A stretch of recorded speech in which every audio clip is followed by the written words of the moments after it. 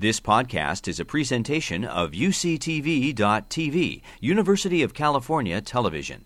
Like what you learn? Help others discover UCTV podcasts by leaving a comment or rating in iTunes. Good evening, everybody. Thanks for coming. It's really nice to be here. I think the amazing thing about medicine is the way that we spend our days. I have two brothers. One's an anesthesiologist, one's a vascular surgeon, and you wouldn't know if you followed the three of us around that we have the same job, basically. And it's so true. And so when I was thinking about what I would talk with you guys tonight about, I thought it would be terribly boring to talk about road rash and this and that and this and that. And then online, I think it was Cycling News recently had like a day in the life of one of our sports directors. So I thought, I'll do that. And so the team did the race Paris-Nice a couple of weeks ago, and so like day 3, I just thought, okay, this is going to be the typical day for what I do, and so I just took notes and made the slides with the help of one of the writers who's a little smarter at this stuff than I am. And so I hope it'll be a little interesting, a little bit fun. It's going to be very experiential, not didactic in the least. There will not be a quiz at the end of this. And I've been asked to ask you to hold questions to the end, but if you really definitely need to jump in and ask me something, feel free, and we'll go against what they asked me to do. So I've never given this talk before. So how did I get here? I grew up in a small town in Oklahoma and played American football. And when I was younger, I was tall. And so when you put pads on me, that meant I was big. And so then all the kids got big in the true sense of the word, and I stayed skinny and tall. And so I had to look for other sports options. I went into running and then ultimately in college in cycling. And it became reasonably clear early on that my future was not on the seat of a bicycle, but was going to be in classrooms and going to medical school. And I started just helping my teammates with this and that as I progressed in the medical education system. And one thing led to another, and my interest in the sport persisted. And my activities and involvement grew. And and in 2008, I was the first American physician ever to take care of a team competing in the Tour de France, which I thought was pretty cool, and took a long time to get there. And now I've done 5, and I'm looking to do like a 6th and maybe a 7th, and certainly not double digits before I turn things over completely to my assistants. It's all about the bikes, right? These are some beautiful bikes that we had for the Paris-Nice, and notice how incredibly tall that seat post is. I'm pretty sure that's Johan van Sumeren, who's 6'7", and chooses to ride. I think it's a 58 centimeter frame. Really crazy. So that's how I got here. The history of my team. I'll fold this into getting to know you guys a little bit. Who here has ridden a bicycle in the last 7 days? Raise your hand. Okay, cool. Who's ridden more than once in the last 7 days? That's very good. Who's familiar with my team, Garmin and Sharp? Great. Who has gone to the Tour of California in real life and watched a stage? Good. A race of any type in Europe? Spectator? The Tour de France? Anybody? Perfect. So you guys know bike racing. Most of you will have heard of a guy named Jonathan Vaughters, who's a character extraordinaire, retired pro bike racer, and my boss. I was his team physician for his last team that he rode on, which was the Prime Alliance team, I think in 2004. And he got really fed up with the situation that was going on then at the time in Europe, and retired quite early, and came to the U.S. and did one final season, and then started a team himself. And so in 2005, I like to say, I wish it meant something checkbook-wise, but I like to say I'm Slipstream Sports employee number 2. But it doesn't mean a whole lot as far as money goes. But so Jonathan brought me in and several others, and we put together Slipstream Sports. And our mission initially, and still to some degree, is to provide a really supportive, positive, and most importantly, clean environment for young American cyclists. And this is the first year, 2013, that we've not had a developmental program. We started as only a developmental program, which generally means riders under the age of 23. But then we grew and developed into a world tour team, and also had a women's team as well. But economic factors have eliminated the women's team and the under 23 team, which we're all really disappointed about, and we hope that it's temporary. But we've grown from 2005, when there were maybe 6 employees and a dozen riders aged 19 to 22, to a world tour team, which is the top level group of 18 teams that have automatic entry into all 3 Grand Tours and a number of other important races. And I saw the updated contact list the other day, and it was like 90-some employees, and only 29 of whom ride bikes for a living. So we're a pretty big operation. I have 3 assistants. We as an organization, we do 250 race days a year. So that counts days where we'll have, like yesterday, we had a group in Belgium at Scheldeprijs, and we had another group at Pays Vasco. So that counts as 2 race days. But we cover the races, almost all the races, maybe 20 days or so we don't cover with a physician.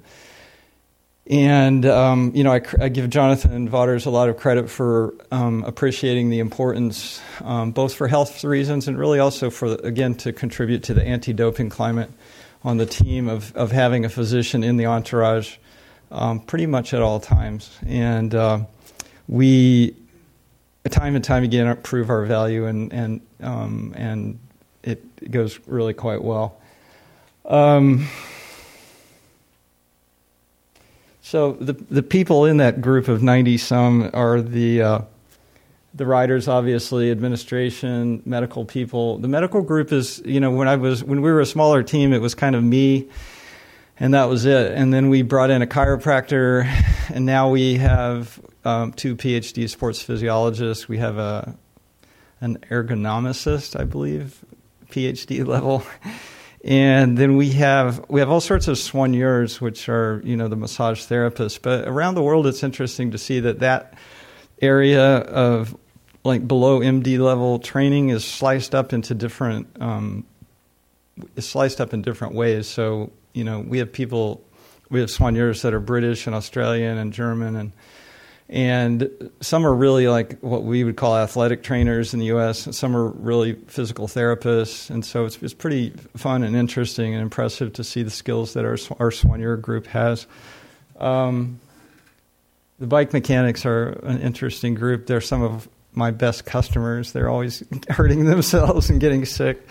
And generally a nice bunch of guys.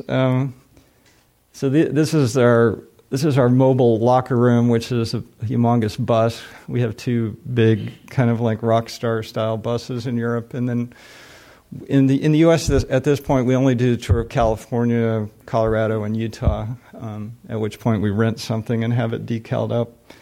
But this is pre-race. The guys prepping, and it's always kind of amusing to watch and listen as they go about getting ready to go to work. This is Andrew Talansky. He got second at Paris-Nice a couple of weeks ago. He spent 2 days in the yellow jersey. He's 24 years old and is our rising star, and a nice kid, and lives in Napa because of his girlfriend. He grew up in Florida, but his girlfriend grew up in Napa. Coaches are super important. They're called DSs, Directors Sportifs in bike racing. We have, I think, 6 full-time. We don't have a head coach or a lead director this season, so they kind of work together as like all co-lead Directors Sportifs. This is Eric Van Lenker, a Belgian of some renown in his day. We have two chiropractors. One's British, one's American. This is Kevin Reichlin from Boulder, Colorado. We do a lot of the kinesiotape. You've seen, I'm sure, a lot of endurance athletes, and I think even like American football, you see kinesiotape these days. As the medical staff has grown, I've learned to be very tolerant and understanding of what these different guys do, and supportive, because I don't understand it, and I certainly don't believe that I've got the market cornered on what works and what doesn't work. The next one you'll love. So this is Kevin doing some kind of, he calls it the disco ball. I call it the laser light show, but it's this pad that he like rubs over the muscles, and it does infrared and ultrasound and like 7 or 8 different things all at once. And whether it like truly works, I have no idea. But even if but the important thing is if the guys think it works, the power of placebo is huge. And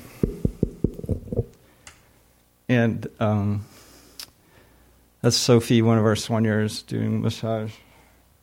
The mechanics, friends and family members, I'll often tag along.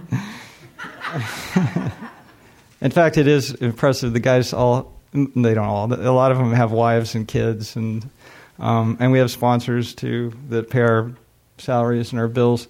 And the medical staff, we take care of everybody. We're like traveling family medicine, emergency medicine clinic. Oh, this is the competition. The very lovely team doctor for the Astana team. I don't know how that got in there.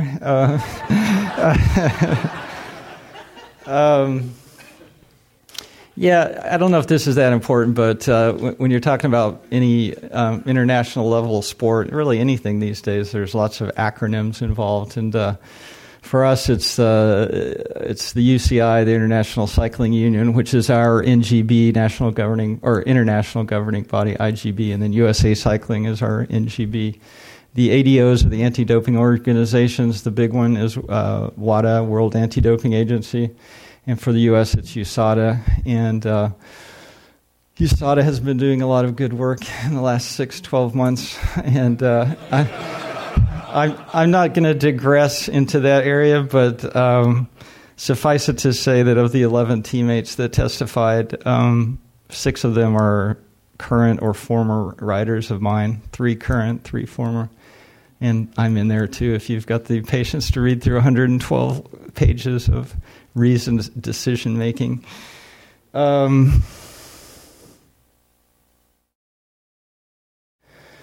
So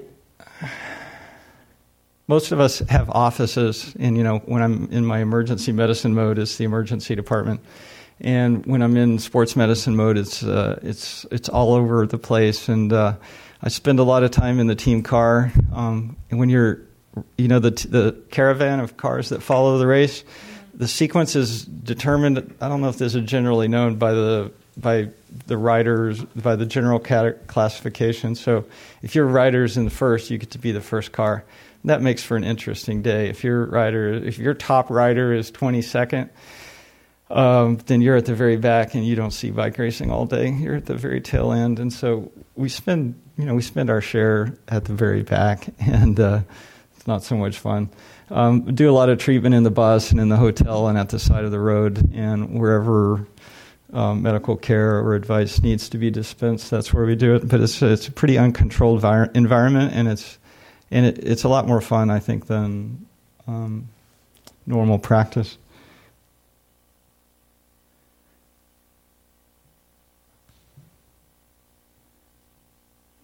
That's the start list, and each day it comes out with the name of the teams you can see in the groups, and then the riders on the left, and then the numbers to the right of each rider is their GC position and their time down from the leader. So when on the race radio, they call out riders that are in the break, and we can do a quick analysis of who's there and decide whether it's a serious break or not. And so the coach is most obviously is in charge of that, but they're calling out numbers, and there's cars everywhere and motorcycles, and so I help the coach a lot sorting that out. It'll be the director sportif, me, and a mechanic and all his equipment in the team car, and then food and clothing and bottles and such in the back of the car.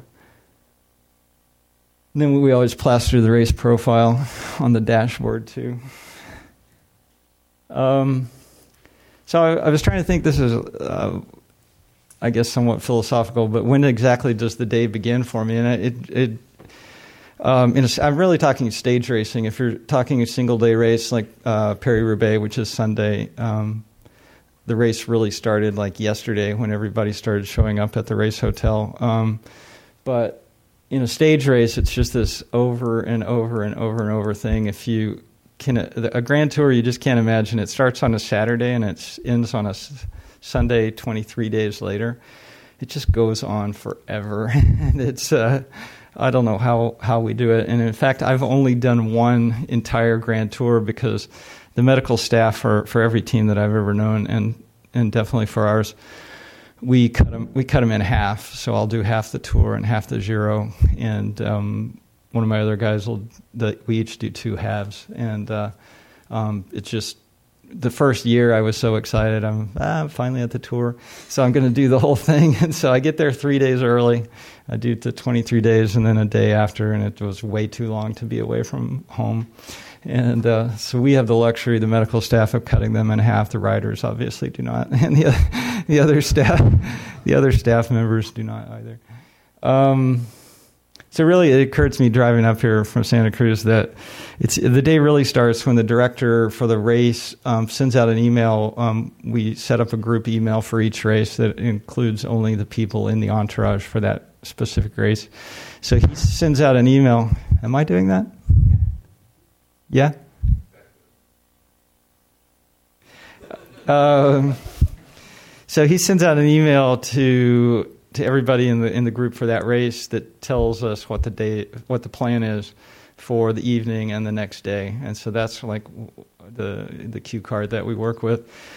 And so it'll be, rider dinner at this time, staff dinner at this time, and then breakfast the next day. So that's when my brain really starts thinking of like, okay, we've finished a day and now we're going to start with the next day. So we do have different breakfast times. The staff meets at a certain time, and so you'll have 3 or 4 mechanics, 3 or 4 soigneurs, 2 directors, a chiropractor, me, a media person, and we meet for breakfast too early most of the time. And we talk about what's going on with the riders and the equipment, and then the guys come for breakfast, and I usually kind of like swing through and make an appearance, and if anyone really has an issue, they can grab me then to talk about what's going on. But somewhere around a half hour before we load the bus and head for the race, I make rounds just like doctors do in hospitals. And I go to each room and I talk to the guys and see if they need anything and deal with issues that are active. And then we get on the bus and we go to the race. And we always arrive an hour early to get the bus positioned and let our guys warm up a little bit, and then interact with the crowds, and that's pretty fun. That's when I sneak away and go for a walk and get to enjoy a little bit of, everybody thinks, oh, this must be like a really fun job. It's not all that much fun, I assure you. It's a lot of long plane flights and kind of crappy hotels and a good bit of driving. I've been to Europe 3 times already since January 1st. So then the race starts. Well, this morning on the 3rd, we belong to a group called the Movement for Credible Cycling, MPCC.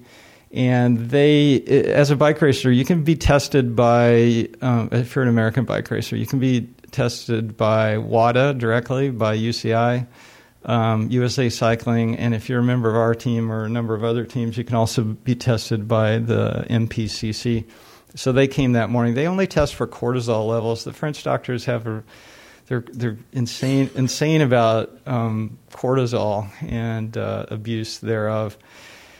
And the World Anti-Doping Agency last year just found that it was logistically impossible to control the use of corticosteroids because so many guys have environmental allergies and exercise-induced bronchospasm, and true asthma that really justify the use of inhaled or nasal corticosteroids that it used to be controlled with paperwork, and there was just they were just inundated with paperwork, and so they just kind of like freed up the use of corticos, which is okay, but the problem is that, if you test positive for it and you say, well, I use a nasal inhaler, well, you could have just taken a big intramuscular injection just as easily. Once it's in your system, the testers have no way of knowing how it got there. So I understand that, but to me, it's like a much milder doping agent compared to the big ones, EPO, blood transfusions, growth hormone.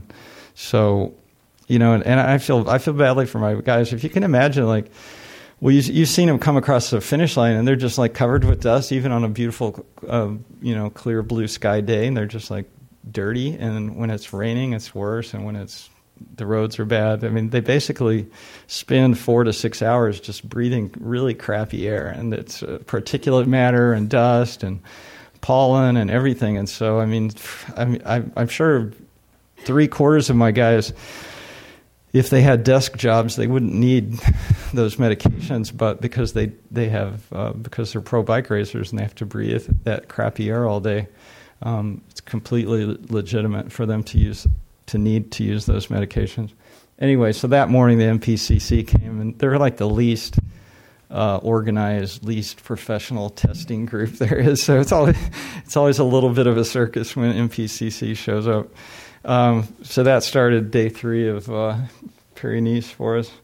The pre-race rounds, a lot of times I can't really talk so much about the problems that my guys have because of HIPAA and all that. Certainly I can't say their names, but there was one guy who was like fighting off a cold. These guys, are so highly trained that their immune system, they're always just right on the edge of if you're a pro bike racer and you're not right on the edge of being sick at all times, then you're not training hard enough.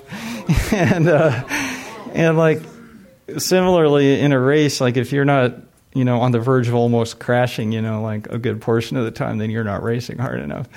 And so my guys get sick and they get injured often enough.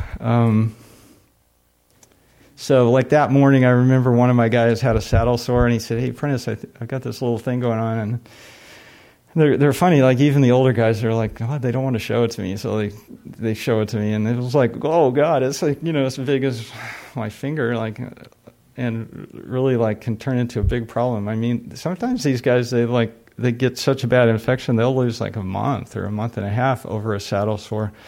So it's kind of a silly thing, but it can be a serious problem. And so we stayed on top of it, and it turned out fine. It wasn't a problem. What else? Oh, yeah.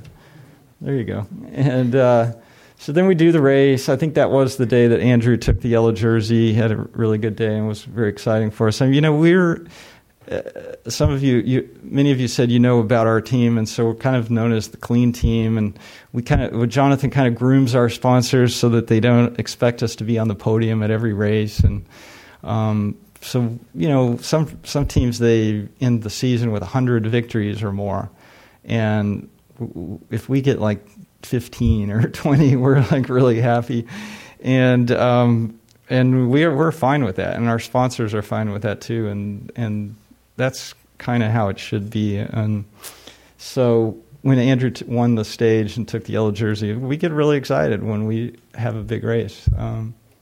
One of our other guys, Dan Martin, a young Irish kid, won Tour of Catalonia just a few days ago, maybe a week ago now. Huge for us, huge for him, huge for us, very exciting, and we definitely don't win so often that we take it for granted. So we have the race, and then we do have the in-competition testing after the race. They always do the race leader, the GC leader, and then 2, we still call them randoms, but they're not randoms. They don't pretend for them to be random. They're carefully selected. It's sort of an honor when if you're clean and you're selected to do anti-doping. It's kind of an honor. If you're not clean, then it's serving its purpose.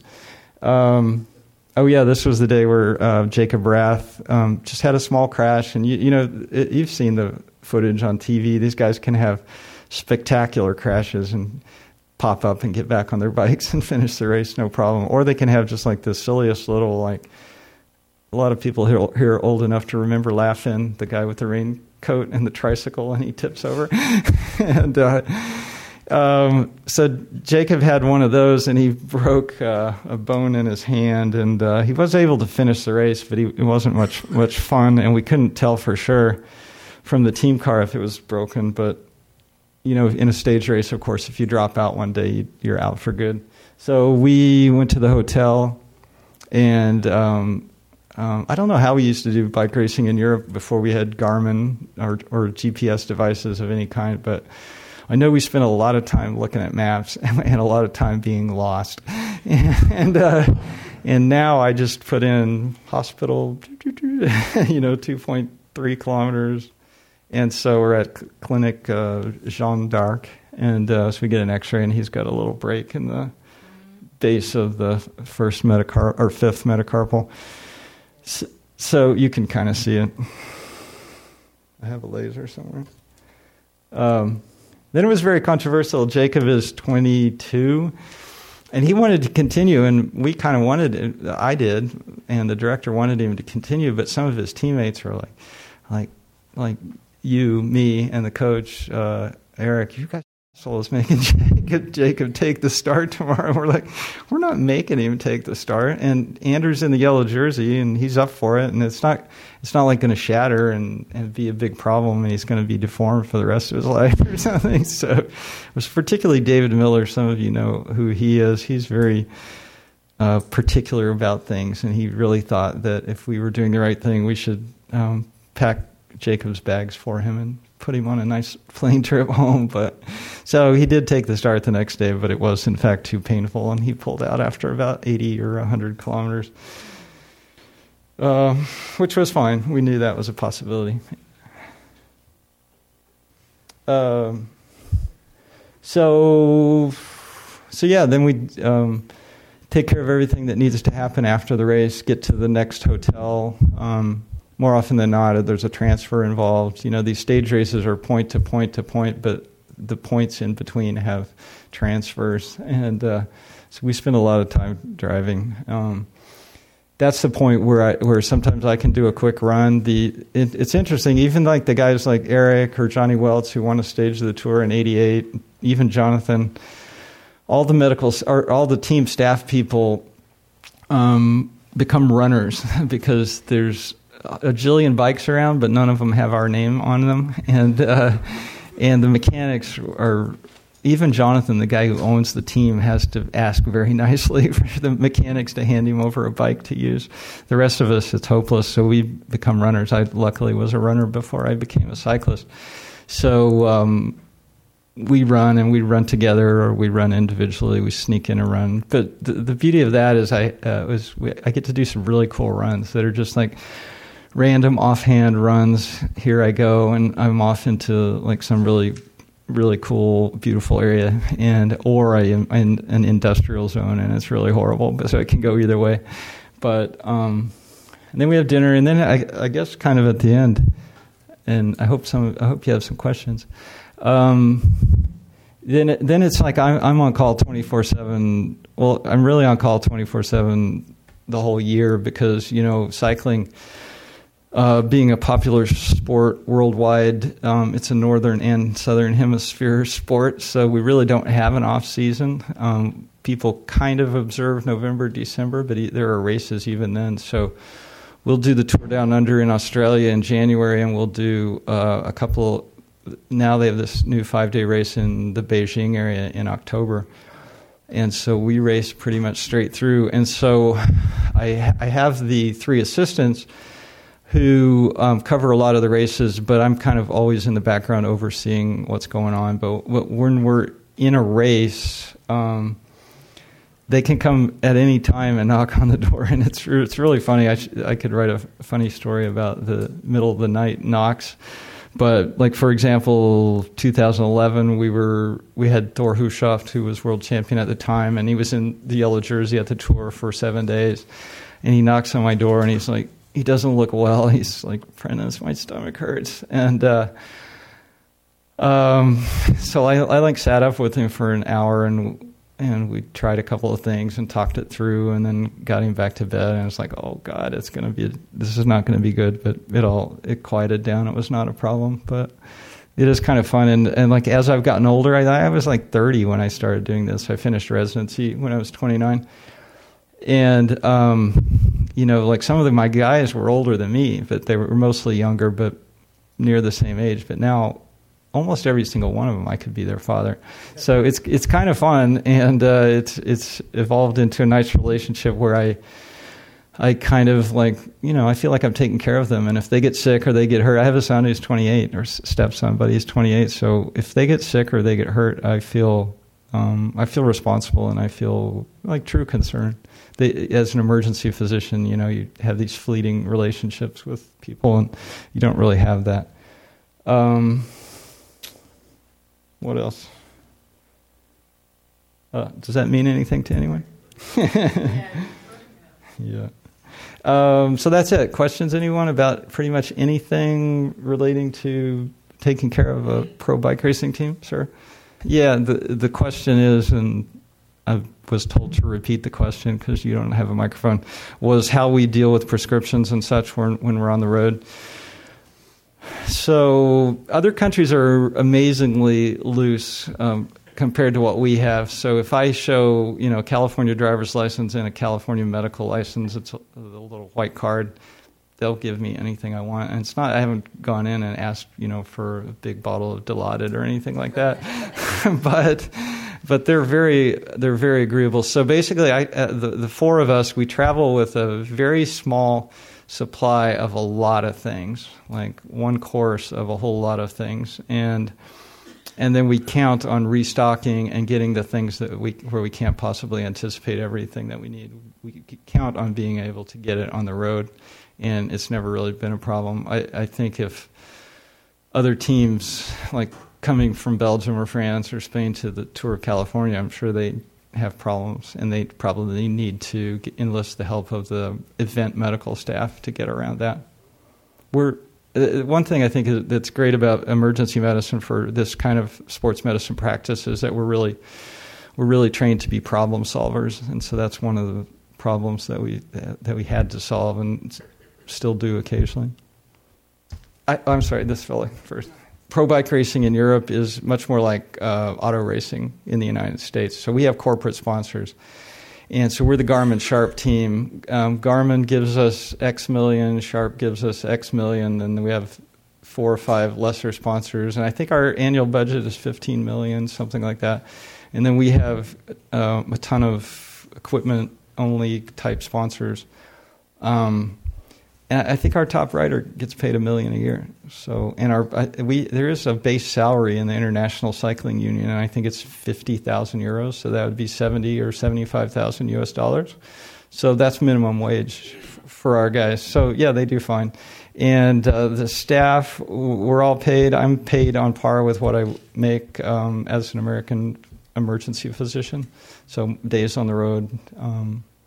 So yeah, it's a small business, and we think of it sometimes like if we were like a trucking company or if we were a software company with that many employees. We're just a company that owns and operates a bike race with that bike team with that many employees. So yeah, and then I guess Jonathan at the end of the year, like whatever's left over, he gets to keep. So the sponsors put in all the cash. The employees get paid, and then what's left over goes to the owners of the team. So yeah, I don't think anybody's getting super rich, but I think everybody's doing okay. There is the band list that WADA puts out and revises every year, but they're reasonable, and they're I was going to say they're not unreasonable, obviously, if they're reasonable. And so, like Vicodin, hydrocodone is legal. Tramadol, Ultram is legal. There's a problem with Ultram, Tramadol. Guys want to take it during races because, and I've said, a long, hard day in the saddle is not an indication for long-acting opiate medication, but it is a problem. I think currently if you tested the riders, as many as half or more might be taking it on a regular basis. It's a real problem. But once you get comfortable with the WADA band list, they don't intend for anybody to suffer or, have to have legitimate health care withheld from them. Yeah. So the questions, and I've been bad about repeating them, first is sleep issues in the cyclist. Sorry? Sleep issues. And the second was serious back disc nerve pathology. Well, the sleep, that's a great question because it is really a big problem. And I had something the other day. I was in the process of moving from Napa to Santa Cruz, and I was so tired that I couldn't sleep. And I have guys tell me that on a regular basis, and I was like, what? How can you be so tired you can't sleep? That doesn't make any sense. And it's like sleepy versus tired, physically exhausted, but not sleepy, mentally. So then we get into a problem. Like some guys are like every night they want to take a sleeping pill, and we do have kind of a general. It's not written, but a team policy. Like during the Tour de France, it's such chaos and it's so important. Pretty much anything goes as far as sleeping pills go. The rest of the year, we try to be really strict. We use melatonin, we use diphenhydramine, Benadryl, the occasional benzodiazepine or Ambien, but it's a real problem. And like one of my guys said, what would happen if I took a temazepam? Or in France is bromazepam, every night for the Tour de France for 23 nights. And I said, I think you'd probably go in withdrawal after the race and you'd have a really rough week of sleeping afterwards. I think 23 days would be enough to get a little tolerance going. So I try to work with them and I try to educate them if they understand the importance or the seriousness of it. And we generally can find, like some guys it's not a problem at all, and then like 2 or 3 guys it's a huge problem. And we've even done sleep hygiene. There's a whole list of 20 things that you need to do to sleep well, like not watch TV in bed, not use the computer in bed, et cetera, et cetera. So it's an interesting and ongoing issue. As far as the back problems go, riding on a bike is really hard on the lower back, and the chiropractors will see nearly every rider, nearly every day during a stage race, and a considerable part of that has to do with back. And again, it'll be, a handful of guys really have back issues, and the rest have no issues. So I've never had a guy go to surgery. I've had a couple of guys that had epidural injections with corticosteroid. The chiropractors, truly general chiropractic, I think, is really, really good and does a lot of good. And so I see our chiropractors work on the guys and get them through things that, I know no orthopedic surgeon could handle. Sorry, apologies if there are any orthopedists here. As far as bike racing, I always say if you need an orthopedic surgeon, you need a plane ticket home. But yeah, it's, these guys, everything pops up and we deal with them case by case. And what we can't do between me and the chiropractor, then we'll find somebody who can take care of the situation. Anyone else? Sir? Head injuries were super difficult to deal with up until about 2 years ago when a big conference was held in Zurich, and it's called the Zurich Conference. So really our first thought as we're watching or helping a guy get back into the race is whether or not they may have experienced a head injury.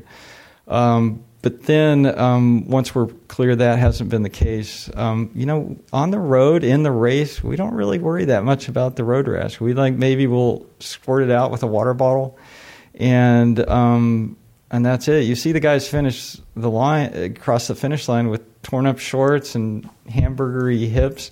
And we deal with it when we get back to the room because it's going to be sweaty and dirty, and if we need to put a bandage on of some kind just to protect it and maybe control bleeding.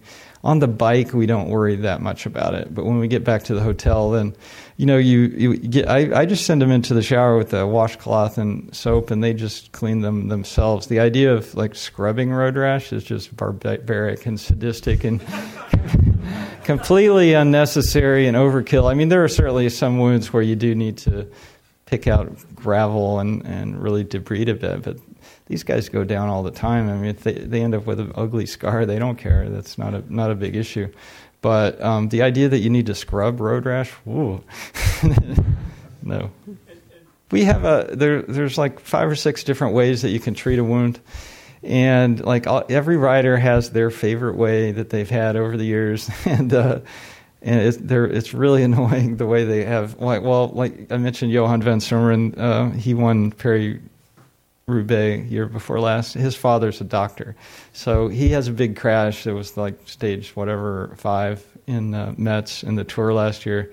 Huge amounts of road rash. His father sends over this big box of like silver colloidal stuff. It's like 12 euros a sheet, so $20 a sheet, or $15, $18 a sheet, and takes like 3 of them a day. And so, if you've got a father that's going to send you those things, then yeah, we'll work with it. But basically, we get them clean, and then we put just a fine layer of antibiotic ointment, and then we use like a really good non-adhesive Telfa pad to just like really like cover the wound, but nothing more. And then there's this stuff that it's called Urgiderm or Fixoderm. It's got 12 different names. It's in a 10-centimeter roll, and you cut off however much you want, and then we like round the corners, and you would do like little artwork and get it like so there's 2 or 3 centimeters around the edge of the dressing, and the stuff sticks really well too. And even in a sweaty cyclist, it's at the end of the day, it's still there, and you have to peel it off in the shower. And so we've got the guys trained, and when we have new guys coming in, like this is how we do. This is how we deal with wounds here. It's not real expensive. It's really easy to get our hands on the supplies, and it works. And there's also that second skin stuff, like a layer of plastic that turns it into like a blister. I had a guy that at a race, he loved that stuff, and like he did a race, he finished it, had a big abrasion on his shoulder. Like 2 weeks later, I saw him, and he was putting it on every day, and it was just basically perpetuating this blister. It was never going to heal because he kept covering it with this stuff. So that's how we do it. We keep it really simple. It works. It's cost effective.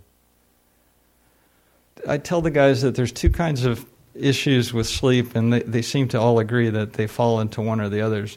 There's the group that have trouble falling asleep, but once they're asleep, they're fine. And for those people, the drug is Ambien. What's the word? Zolpidem. And then there's the people that have a hard time getting to sleep. Then there's the people that fall asleep easily, but then wake up at 3 or 4, and they can't go back to sleep. So they need something long acting, and so that would be a benzodiazepine mid-range acting like temazepam or bromazepam. And that's the one where potentially it could still be in your system. But most they go to bed at 10 or 11, and most of the races don't start till 11, even till 12. So I don't really think that there's any active substance at that point, 12, 13 hours later. And they're also hypermetabolic too, I think, so they burn it up pretty quickly. All right. So we had a guy, Jack Bauer, who I think it was Gent Wevelgem last week, and the footage was impressive. It comes up on YouTube like within an hour, and he just like, it wasn't a spectacular crash, but you could tell he went down hard, and then he was just limp out, not moving nothing for like a minute, and he could have been dead just to look at him. And it was impressive. And so my assistant who's there had the luxury of like walking him through the process of returning to training and competition. Normally we have to do it over the phone or by email and talk to the riders every day about a graded re-entry to training and competition. But, you guys read the papers, the NFL and chronic traumatic encephalopathy and all that. Bike racing is definitely on board with that, or at least our team is. Thank you very much. It's been fun. I hope that was interesting for you guys. You've been listening to a podcast by University of California Television.